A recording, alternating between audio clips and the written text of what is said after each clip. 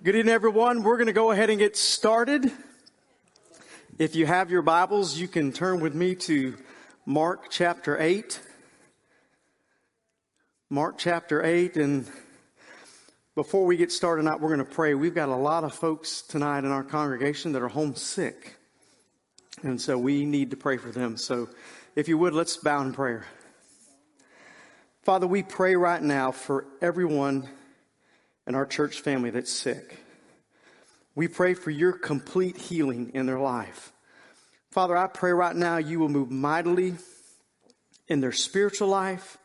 You move mightily in their physical life. Lord, by your stripes, I proclaim your healing on all of our sick members at River of Life.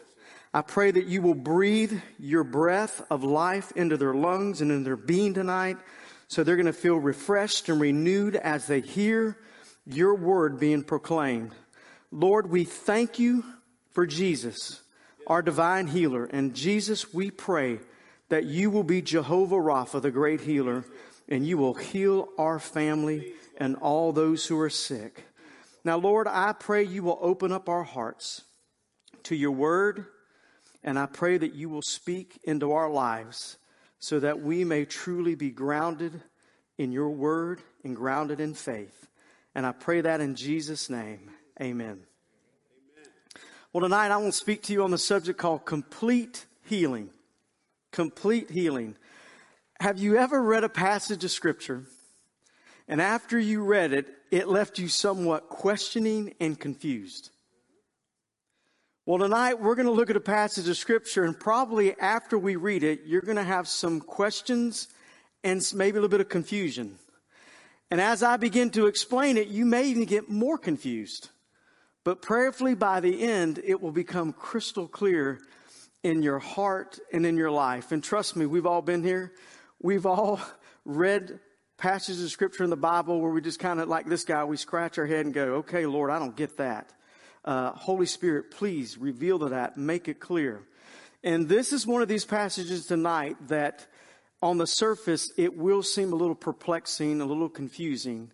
And then as we go through it, hopefully and prayerfully, it will be illuminating to you. So Mark chapter 8, here we go. It says, when they arrived at Bethsaida, some people brought a blind man to Jesus, and they begged him to touch the man and heal him.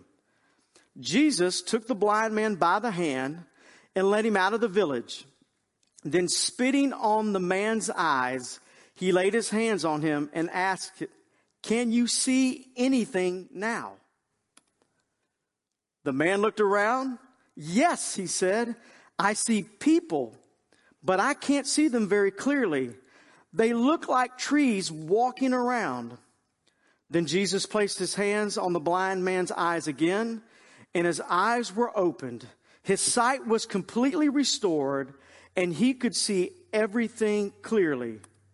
Jesus sent him away, saying, don't go back into the village on your way home. Now, when we look at verses 24 and 25, to me, this is a little confusing. Jesus lays his hands on a blind man, and he says, can you see? And he said, yes, but it is blurry. I see people like trees walking around. And then we notice that Jesus lays his hands on the blind man again, and this time he sees crystal clear. Now, I don't know about you, but that's a little perplexing to me. Like, Lord, you didn't do it the first time? I mean, what's going on here? Why did it take you 2 times for this man to see clearly? Now, that may not be confusing to you, but for me, that's confusing when I think of the God of the universe, that when he speaks, the worlds came into being. When he speaks, life comes into being, but yet it takes 2 times for this guy to be healed. I'm a little confused. So as we get started, here's what I want you to understand. If you don't hear anything else tonight, I hope that you will grasp this very clearly. Every verse in the Word of God, every verse in the Bible can stand on its own 2 feet. In other words, when I take Genesis 1:1, when I take John 3:16, when I take Romans 8:28, whatever verse I take out of the Bible, it should be able to stand on its own 2 feet. It's independent. It should live up to what it says. However, every verse in the Bible is interdependent on all the other verses of the Bible. What that means is they all have to line up together. They all have to support one another. They can't contradict each other. So we have a verse by itself will stand all by itself. It's independent. You'll never have to worry about that when you proclaim one verse of the Bible. However, when we talk about this one verse of the Bible, this one verse of the Bible has to agree. It has to line up. It has to be in line with every other verse in the Bible. They can't contradict one another. And God's word will never do that. We see this more and more today where we're going to have pastors, they'll pull a verse out of the Bible. They're going to make a theological claim. And then that theological claim will contradict every other verse in the Bible, which means that can't be true. Because all the verses in the Bible agree with one another, they line up with each other, and they defend each other. So, with that being said, then the question for us is, why wasn't this man healed the first time? Why wasn't he? I'm going to give you kind of 3 reasons what I think.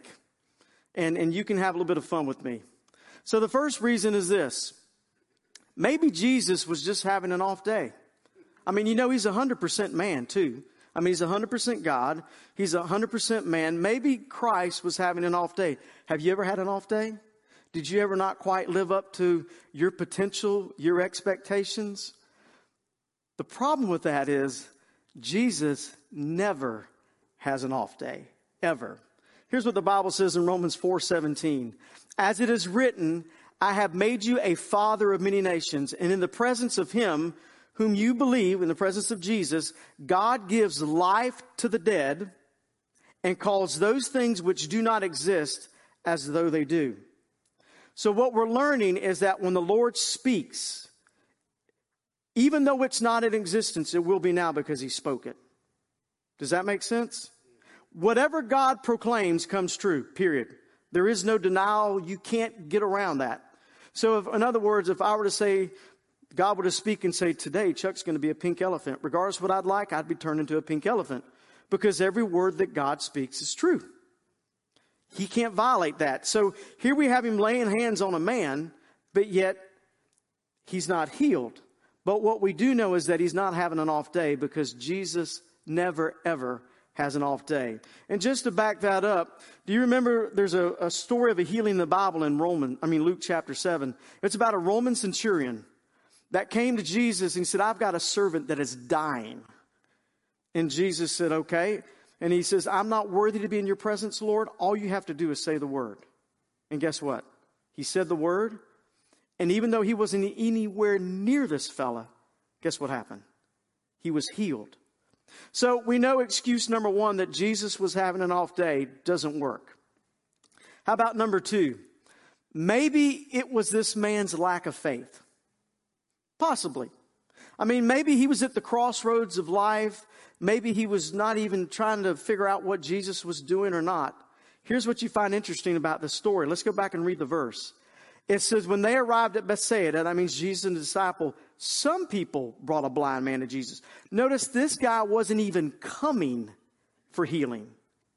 It was almost as if he was minding his own business and they're like, hey, Dave, guess what, buddy? Today we're going to take you someplace. He wasn't even looking for healing, but they brought him to him anyway. Well, that's good. Think about that. There were times when you weren't looking for Jesus at all and he met you and he changed you. But what we have to understand is that this man's faith had nothing to do with Jesus not healing him. Because when God wants to heal you, he'll heal you. When God wants to do a work in your life, he's going to do it. Regardless of what you think, regardless of what you believe, the Lord is sovereign. And when he says it and when he does it, it is so. This man's faith had nothing to do with the lack of healing here. Well, how about point number 3? And this is probably the most popular belief out right now. Maybe this was to somehow show that healings are a progression. Sometimes they take time to happen.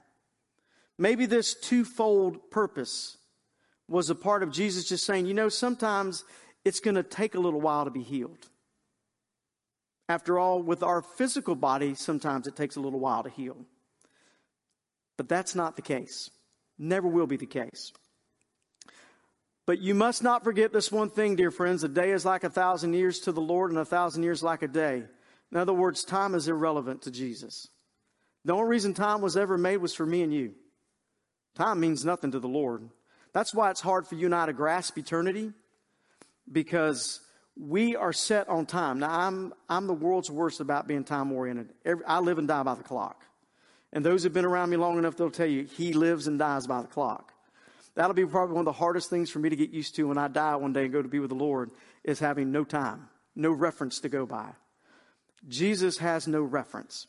But let me go even to this further point, is that this is the only miracle that Jesus performs that took 2 times.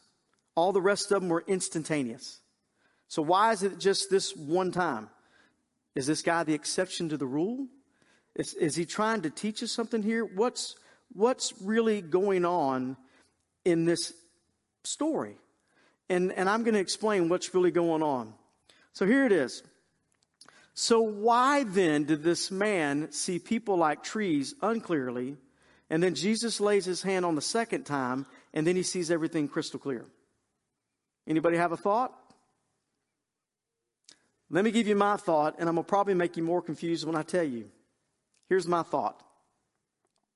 Because there were actually 2 different healings that took place. Now, I'm sure you're really confused by that now, aren't you? I told you it would get a little confusing before it got clear. I really believe that you're going to see 2 complete healings in this story. And I'm going to give you scriptures to help see that and to help why I believe that. What I want to do, first of all, I want to give you the lesser of the 2 healings. You know, sometimes there is like a number 1 and a number 2. And so what I want to do right now is give you number 2 first. I want to give you the lesser of the 2. The one that I feel is not as important as the first one. So here's number 2. The first one is this. The second one, I would say, is that it was a physical healing. And that's what we read in verse 25. It says, when Jesus placed his hands on the man's eyes again, notice that his eyes were opened. Up until this point, his eyes weren't open. His eyes were opened, and his sight was completely restored, and he could see everything clearly. So what we see in verse 25 is that this blind man received physical healing. I don't know if he was born with eyesight and lost it. I don't know if he was born blind and now receives it. That I don't know. But what I do know from this passage is that this man was blind and now he can see. In case you don't know, over 2/3 of Jesus' ministry was on physical healing. Do you know Jesus spent more time in his 3-year ministry healing people than anything else? That was what he was doing. He wanted to heal people physically to prove his sovereignty, to prove his power, and to show how much he loved and how much he cared for them.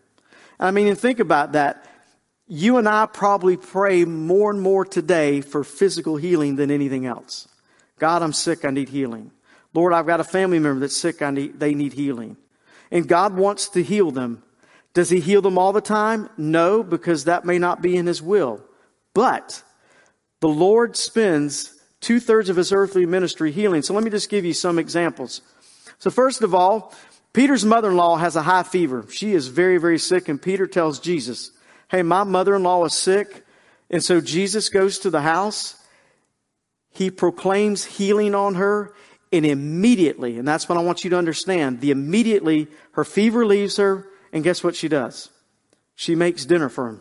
And that's my kind of woman right there. Look at her. She gets, even, I know you ladies probably make supper even when you're sick. This lady was lying in the bed with a high fever. Jesus prays over her instantaneously. She's healed. And then she makes some dinner. Another one is this. Jesus meets a lame man in Bethsaida, just laying by the pool. He hasn't walked his entire life. And of course, the interesting scenario is Jesus says, do you want to walk? And that's kind of a weird question. I mean, here's the guy lame. He's never walked. And you're going to ask him the most rhetorical question ever. Do you want to walk? And of course, the man says, yes. And Jesus, of course, says, rise up and walk. And guess what? It took him some time? No. Immediately he got up. And not only did he get up and walk, he got up and started praising the Lord. And when he started praising the Lord, then the Pharisees got upset because it was on the Sabbath day, and they cornered this guy, trying to lay the blame on him. And just to give you a real quick summary, I love what this guy says. Listen, you can say what you want. All I know is this man, Jesus, laid hands on me, and I'm a walking, loving, singing, praising man. And he was done. So we have that. How about a blind man? We just read where this blind man has been healed. Are you seeing this? Woman with a fever, a man that can't walk, a man that can't see. How about to be sentenced to death as a leper? Because if you had leprosy in the Bible, you were pretty much done for, over with. Jesus meets a leper, tells him to go to the Pharisees and say that you've been healed. And as the man began to walk away from Jesus, guess what happened? His skin became like a little baby's skin. Soft and as clean as it could be. Also, how about raising a dead man back to life? Now, this is a scary one here. This is one of these stories that it could only be in the Bible. So Jesus is walking along the road. There is a funeral procession going by him. Lays his hand on the casket, and the young man sits up and starts talking and gets out of the casket and lives. So to me, as kind of a funny, I'm thinking, so here's Jesus. He raises one man from the dead, and more than likely there's 10 or 15 now that have died of a heart attack because they have seen a dead man raised from the dead. And of course, then we have Lazarus, and this is the key because Lazarus had been dead for 4 days. And Jews believed up until 3 days a man could be brought back to life. After 4, it was over with. In fact, when he was at the tomb, remember they said, listen, Jesus, we know you're who you are, but he's going to be stinking, man. You probably don't want to call him out. And of course, he calls Lazarus out. And the good thing he said Lazarus, because if he just said arise and walk, probably everyone in that cemetery would have got up and walked. What I want you to see from all of these healings that we're looking at is that they all happened instantaneously. There was no wait. There was no delay. When Jesus spoke into their life, when Jesus did what he did, these people immediately were healed. And so we see that the second one is healing. Now, you ready for the first one? The first one is this: spiritual healing. He not only healed this man physically, he healed this man spiritually. And I'll give you scripture to back that up. Let's remember what Jesus came on earth to do. He came to earth to seek and to save that which was lost. In other words, Jesus' primary function and focus in your life and my life is not physical, it's spiritual. And so often you and I focus on the physical more than we do the spiritual. And what Jesus wants us to understand tonight is that we need to be more focused on our spiritual health rather than our physical health. And too many times we're so focused on our physical health that the spiritual gets neglected too. And we've got to be careful not to do that. So let's look at this again. Here's the spiritual aspect. The man looked around. He said, yes, I see people, but I can't see them very clearly. They look like trees. Now that's an interesting comment. They look like trees. Once again, the Bible is silent whether this man was born blind or whether he had eyesight and was blind. But one thing I'll kind of lean towards, if he had been born blind, what did he know what a tree looked like? I mean, think about that. I mean, a person who's born deaf doesn't know what a C note sounds like. They can hear bass, but they don't know the individual notes. If somebody is born, they kind of have a visualization what things may, but what we know is this man makes it pretty clear that the people that he could see look like trees. And of course, as we just discussed the physical, that when he rubbed his hands on the eyes of this man the second time, he says his eyes were open, and that's the key. His eyes were opened. One goes interior, one goes exterior, and he could see clearly. Here's what you need to know. Trees in the Bible are a reference to man's spiritual nature or man's spiritual condition. That's what trees represent. Trees are that very thing. So if you go back and understand, he says they look like trees walking around. He's not really talking about a physical attribute. He's talking about a spiritual attribute. And we need to understand that, because the trees that he's talking about aren't really trees. They're a representation of trees. And let me go back and repeat this one more time, so as I begin this, you'll understand that. Every verse in the Bible is independent. So I've just told you that the man says, this is what I see. I see people walking around like trees. Now I'm taking that verse and I'm making a claim, and my claim is this. He's not literally talking physical, he's talking spiritual. That's what this man is seeing. Now, in order for that to be true, I must then what? I must back it up with Scripture, right? And that's what I'm going to begin to do. I'm going to begin to clarify this healing, why this man had not one but twice that Jesus touched him. Because the first time he touched him was for spiritual healing. The second time he touched him was for physical healing. And you need to understand that Jesus always wants to touch you first spiritually, then he'll touch you second physically. Trees can represent a righteous person. This is what it says in Psalms 1, verse 3. They are, meaning people are like what? They're like trees planted along the riverbank. And they do what? They bear fruit every season. Their leaves never wither, and they prosper in all they do. Now, once again, he's not saying that a person, is sprouting fruits all of his. What he's saying is a righteous person will always be bearing fruit. A righteous person is never going to have what we call a downtime where they just have left the Lord and they're just completely off focus. A righteous person will walk with the Lord all the days of their life. A righteous person, that everything they touch will prosper because they're righteous. And they're compared to a what? A tree. But guess what? It also pertains to the wicked. I have seen the wicked and ruthless people flourishing like a tree in its native soil. Now notice the psalmist still makes the same claim. He sees a righteous person like a tree, and then he also sees a wicked person that he says he is flourishing in its native soil. Now, I don't want to go too deep into this verse. I'm just going to give you a highlight of that. Notice the word is native soil. Because you and I will always flourish in sin in our native behavior. We are born sinners. And if we stay in our natural state of life, if we stay in the soil where we were born, then all we're going to be is wicked and ruthless.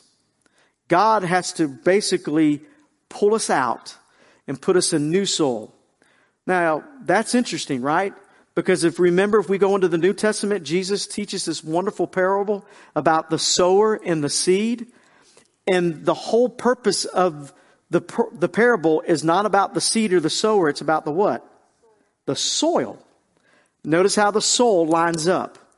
See, the Bible's always going to be independent each verse, but it's going to be interdependent on every verse. So we can see the righteous compared to a tree. We can see the riches. Let's go on further with the righteous.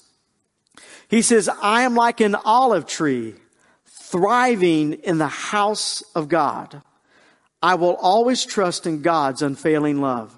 Notice again that the psalmist makes claim that a righteous man is like an olive tree, thriving in the house of God. You know where you're going to thrive the most in life? It's not by yourself. It's going to be in the house of God, because you're going to have fellow believers that want to help you, that want to encourage you, that will provoke you, that will keep you accountable. Where we're going to thrive the most in life is not on our own. It's not out on the dock. It's not in the woods. It's going to be in the house of God with fellow believers who will love us, who will encourage us, who will talk straight to us and keep us accountable. How about the wicked? This is what Isaiah says. The people are like dead branches of a tree. broken off and used for kindling beneath the cooking pots. Israel is a foolish and stupid nation, for its people have turned away from God. Therefore, the one who made them will show them no pity or mercy. So now we once again see that we're comparing the wicked to a tree. But the godly will flourish like palm trees, and they will grow strong like cedars of Lebanon. And I like that he makes that comparison, because I don't know about you, palm trees are pretty sturdy, but they have a ball at the very bottom of them, and it doesn't take much to uproot a palm tree. But they flourish. Cedars, on the other hand, are a whole other story. And they have a strong root system. And they can withstand pretty much anything. So you see that the psalmist, once again, is telling about the godly. He compares them to a tree. This whole verse is a tree comparison out of Jeremiah. They are like trees planted along a riverbank, which roots that reach deep into the water. Such trees are not bothered by the heat or worried by the long months of drought. The leaves stay green and they never stop producing fruit. And you see that repetitive nature again from the psalmist to Jeremiah. Notice again that when times get tough in the righteous life, and I want you to see that tonight, church. Notice it says there will be tough times in your life. For anybody that ever tells you that when you come to know Jesus, life is unicorns and rainbows, they've lied to you. He makes it pretty clear that the righteous people are not bothered by the heat, or they're not worried about long months of drought. In other words, a righteous person understands there's going to be tough times in my life. But if I am planted by the river, and once again, notice that these trees are along the riverbank and their roots that reach deep into the water. We're talking about a river. And he always talks about trees being planted by a river. And guess what? There's also a river we're at in heaven. See how the Bible continues to line up with itself, and it correlates that. And of course, you know this one because you've heard it so many times, that a tree is identified by its fruit. If a tree is good, its fruit will be good. If a tree is bad, its fruit will be bad. So when we look back at this passage of Scripture, what I want you to understand tonight is that there's two complete healings going on. There's a physical healing and there's a spiritual healing. The man looked around. He said, yes, I see people, but I can't see them very clearly. They look like trees walking around. What he's saying is, I see righteousness. I see holiness. I see the love, and I can see the forgiveness of God. And then Jesus places his hand on the man's eyes this time, and then they open up, and then he says, oh, now I see clearly. You see salvation, you see spiritual healing, you see physical healing. Jesus didn't have an off day. Jesus wasn't having an off moment. What Jesus was doing, what he wants to do in all of our lives, he wants to heal us spiritually and he wants to heal us physically. Now you do have to understand our bodies are meant to die. Eventually this thing's going to wear out. And I heard a man one time say, if I knew I was going to live this long, I would have taken better care of my body. It's just life. But what we see from this passage tonight is that Jesus always does the first thing. He wants to take care of your spiritual life. Just to prove that, let's look at this. This is what the psalmist says. He forgives all my sins, which is spiritual, and he heals all my diseases, which is physical. Let's go further. O Lord, if you heal me, I will be truly healed physically. If you save me, I will truly be saved spiritually. Do you see how this is lining up?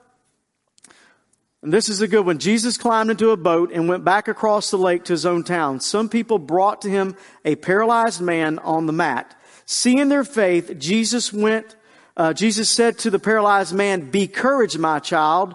Your sins are forgiven." So what happened there? He was healed what? Spiritually. But some of the teachers of the religious law said to themselves, "That's blasphemy. Does he think he's God?" Jesus knew what they were thinking, so he asked them, "Why do you have such evil thoughts in your hearts? Is it easier to say your sins are forgiven or stand up and walk?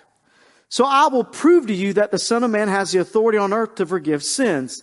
Then Jesus turned to the paralyzed man and he said, stand up, pick up your mat, and go home. And the man jumped up and went home. So once again, we see spiritual healing. We see physical healing. Are any of you sick? You should call for the elders of the church to come and pray over you, anointing you with oil in the name of the Lord. And such prayer offered in the faith will heal the sick, physical, and the Lord will make you well. And if you committed any sins, you will be forgiven, spiritual. And in just a few minutes, we're going to pray and then we're going to be dismissed. And if you need prayer tonight, we want to pray for you. What I want you to see tonight is that the Bible is always true from beginning to end. Every verse in God's Word can stand on its own 2 feet, but every verse in the Bible will be interdependent on every other verse. They'll line together. And so here's a story where we see that Jesus lays his hand on a man and it wasn't healed. And then he does it the second time and then he was healed. And people get confused. Why does that happen? It's simple. Because he healed this man spiritually first and then he healed him physically second. And I have shown you from different stories in the Bible, from different verses in the Bible. So now when you read that, you can say, oh, that makes perfect sense. I'm not confused anymore. And when you look at trees, hopefully trees will remind you of your spiritual life. Are you a tree that's producing fruit and you're growing strong and you're thriving? Are you a tree that your leaves are withered because you're lacking water and the bitter cold or the warm heat has killed you? See, a man who walks with the Lord will prosper all the days of his life. So tonight, know this. God loves you. He likes to heal you spiritually, and he wants to heal you physically. Will you let him? Let's pray. Father, thank you for the clarity of your word. And Lord, I know sometimes it is so confusing when I read it, but I thank you, Holy Spirit, that you make it clear. And so I pray tonight that it has been truly explained crystal clear, Lord, how you want to heal us spiritually and how you want to heal us physically. Father, I thank you that your word never wavers. I thank you that it is true from Genesis 1:1 all the way to the maps in the back. Lord, thank you that there is no contradiction, that there is nothing in your word that it will always, Lord, be for our benefit. And I thank you for that. I thank you that it doesn't contradict itself. And I pray as we read your word, Lord, that you will illuminate other verses in the Bible to help us see how they all line up together and how they all make a single thread to your very heart. Lord, thank you so much for loving us. Thank you for healing us. And thank you for growing us and allowing us to be a tree that can be deeply planted in your love and in your word. Once again, I ask for your divine healing on all of our family members that are sick. Lord, be with them, empower them, encourage them, and please bring them back to us quickly and safely. And I pray that in Jesus' name. Amen.